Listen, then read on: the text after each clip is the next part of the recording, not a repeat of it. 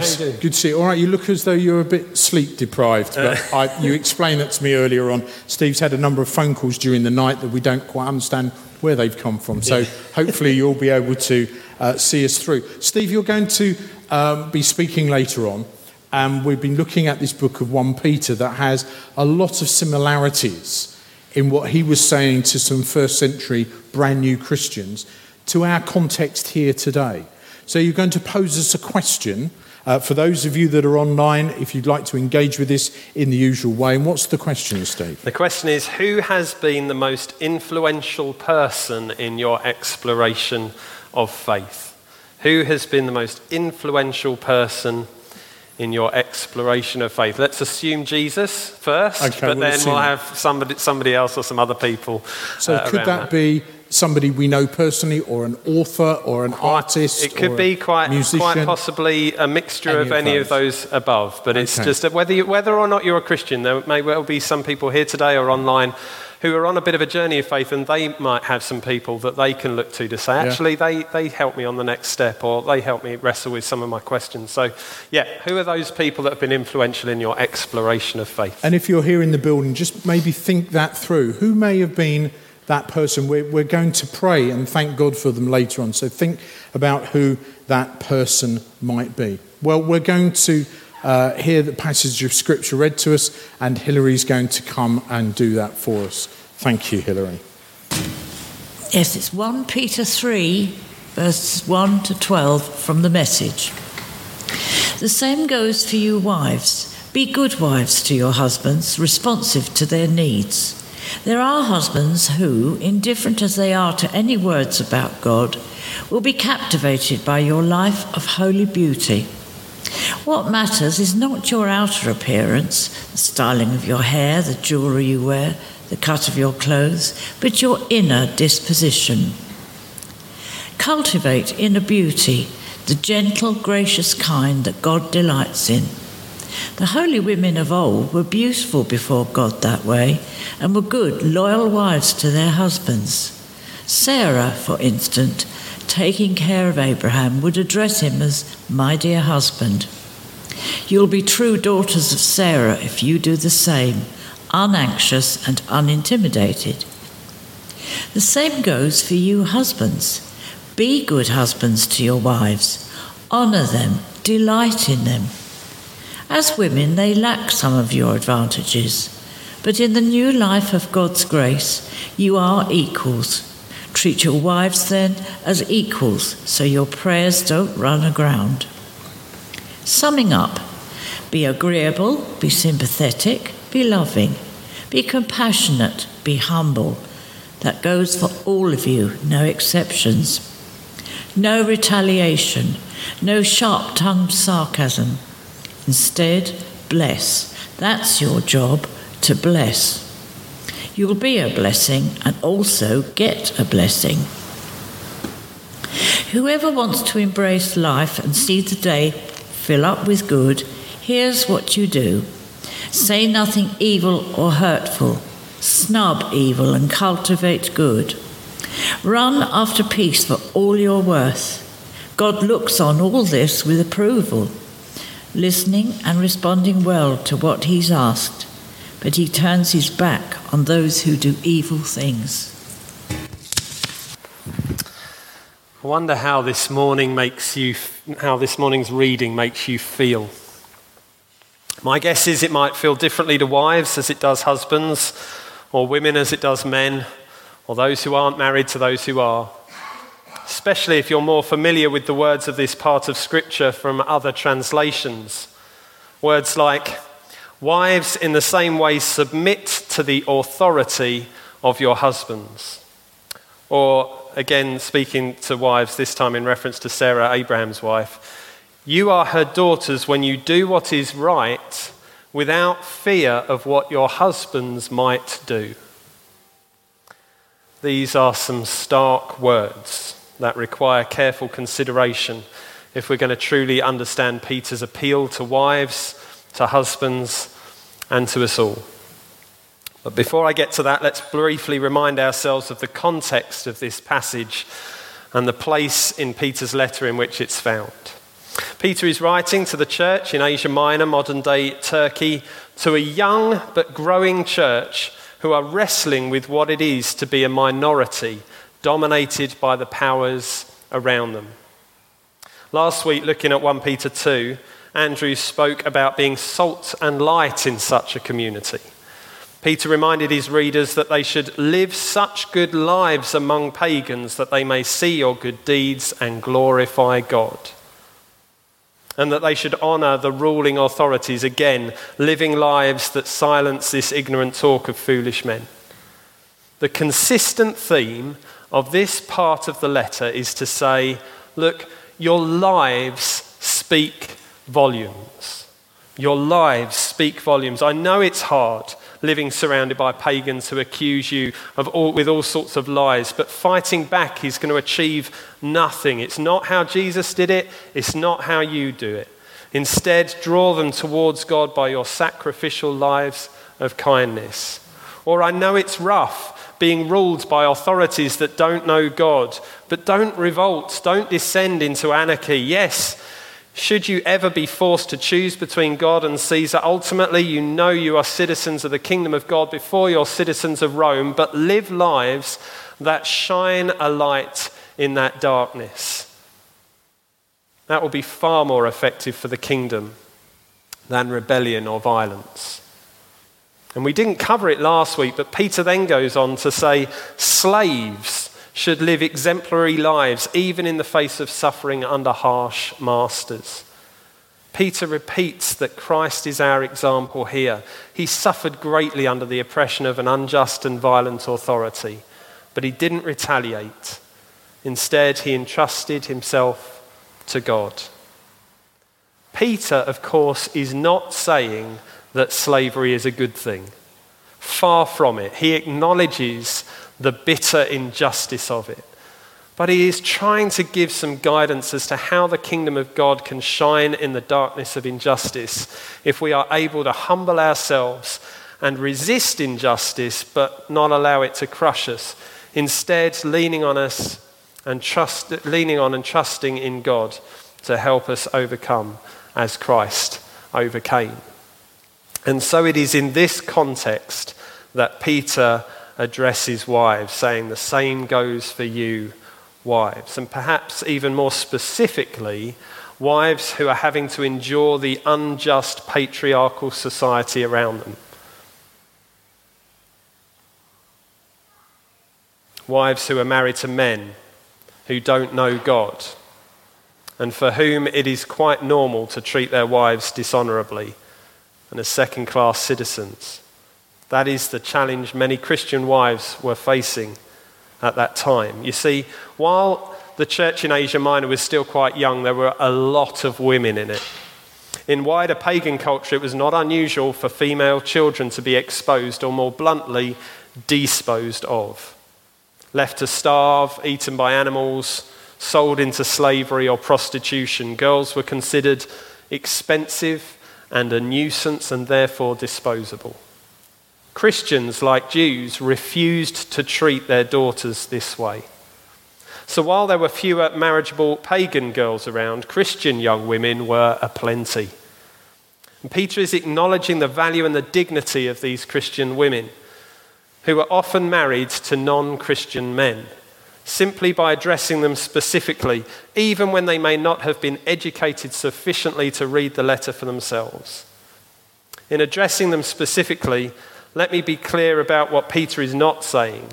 He is not defending or giving any credence to the patriarchal society under which they were suffering. He is not saying it is right that women should be subject to the control and domination of their husbands. He is not saying that in exactly the same way that he is not saying slavery is justifiable or that Caesar is king. For Peter, Jesus is the King of Lords, the King of Kings and the Lord of Lords. Caesar is merely a man-made monarch. For Peter, slave masters are perpetrators of unjust suffering. For Peter, husbands and wives should be equal. Nothing less than that falls short. Anything less of that falls short of how things should be in the kingdom of God. But of course, the kingdom of God is not fully realized. So wives suffer under the authority of their husbands, given by the culture in which they live. So what should they do? Fight back? Rebel? Peter says no. As far as you're able, conduct yourselves with gentle love and grace and humility. It is far more likely that your husbands will be won over to a similar way of life if you are able to model it. It is far more likely that your husbands will be drawn to a loving, compassionate, and merciful God if you can model love, compassion, and mercy. But let me pause for a moment and be clear. Peter is not suggesting, not even for a moment, that women should tolerate abuse or violence. A marriage is a marriage in the eyes of God when women love their husbands and treat them with respect and honour, and when husbands love their wives and give themselves, their whole selves, even to death for them. Anything short of that might be a contract of marriage, but it is not a covenant of marriage. And when the covenant has been torn to shreds by either party, the contract is worthless. God does not want women to suffer abuse at the hands of their husbands and would never condemn you for needing to walk away, and neither will we. Peter is simply saying this patriarchy is not of God's kingdom, but God's kingdom will grow. Things will change if the hearts of men can be changed. Part of that is to love them even when they take you for granted, even when they allow the culture in which they have been formed to leave you feeling second-class citizens, even when they don't deserve to be loved. And then Peter, all too briefly, in my opinion, turns to the men. In the same way, that phrase again, the same goes for you. Be good husbands to your wives. Honour them and delight in them. Some translations say this: she may be weaker than you are, or paying honour to the woman as the weaker sex. Again, let's be clear what Peter is not saying. Peter uses the word weaker not to affirm a man's power, authority, or stature. The passage is not suggesting that there is a biblical hierarchy of power or that men are somehow morally stronger. Peter is just stating a fact of the culture of the day, and tragically a fact of the culture of our day, namely that women were not and still are not afforded the same dignity, opportunities, and power as men. And in that respect, regretfully, women are weaker. But that is not how it should be. That's why I love the translation that we've heard this morning. Peter says to the Christian husbands, as women, they lack some of our advantages, but in the new life of God's grace, you are equals. Treat your wives then as equals, so your prayers don't run aground. In other words, if we Christian husbands cannot participate in the kind of mutual love and grace that Peter expects of wives who are suffering under men, then we cannot expect God to listen to our prayers. If we can't honour our wives, then why should God honour us?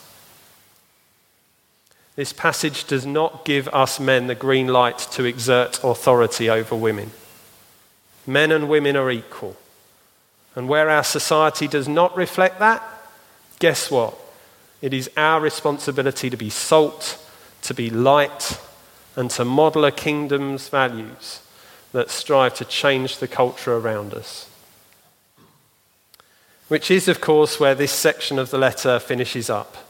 If you're not a husband, if you're not a wife, you are not exempted to this life of living as salt and light that Peter is challenging us with.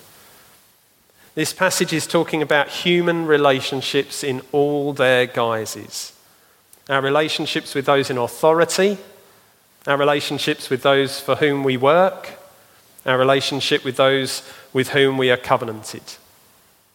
It is talking about our relationships with all those in this story in which we find ourselves, including our relationships with each other within this family of faith. Peter's vision for the church is for it to be united.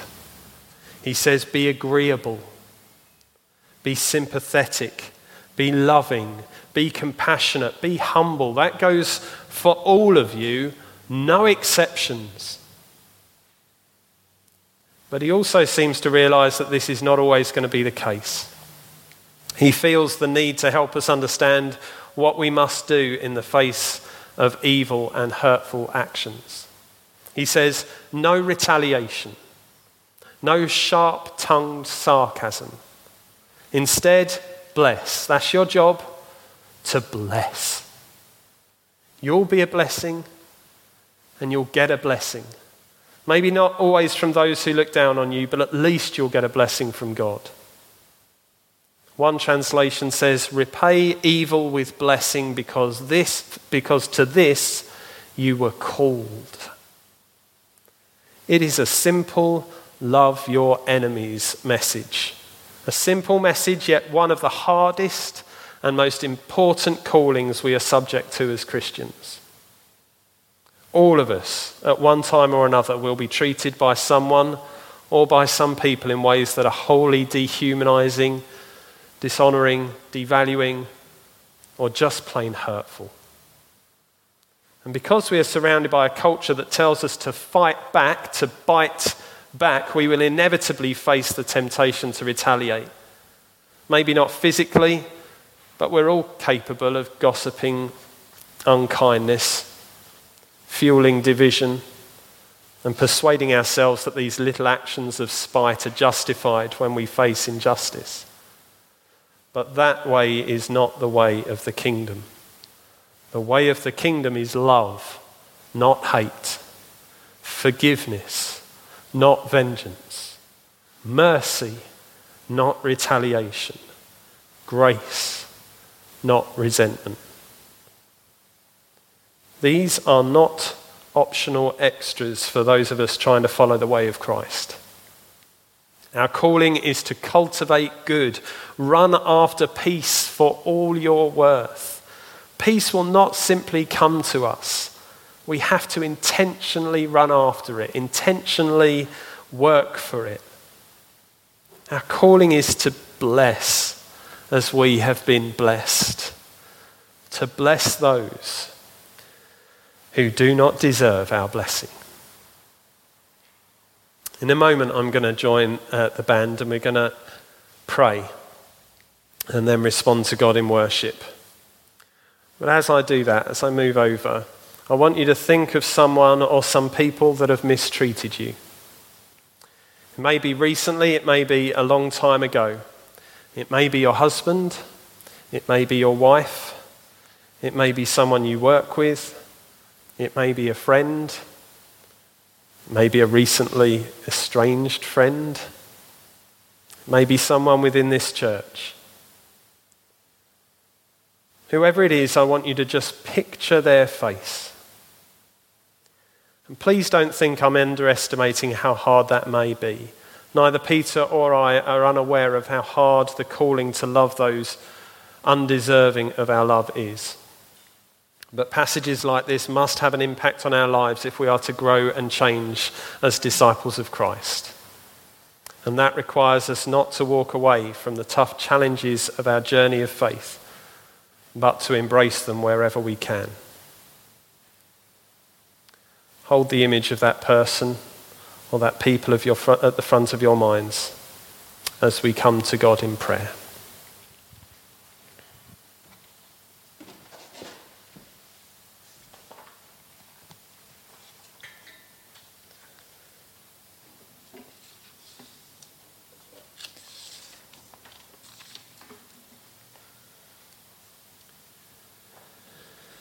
Loving God, many of us here today and many of us watching online have at some point in our lives made a decision to follow you.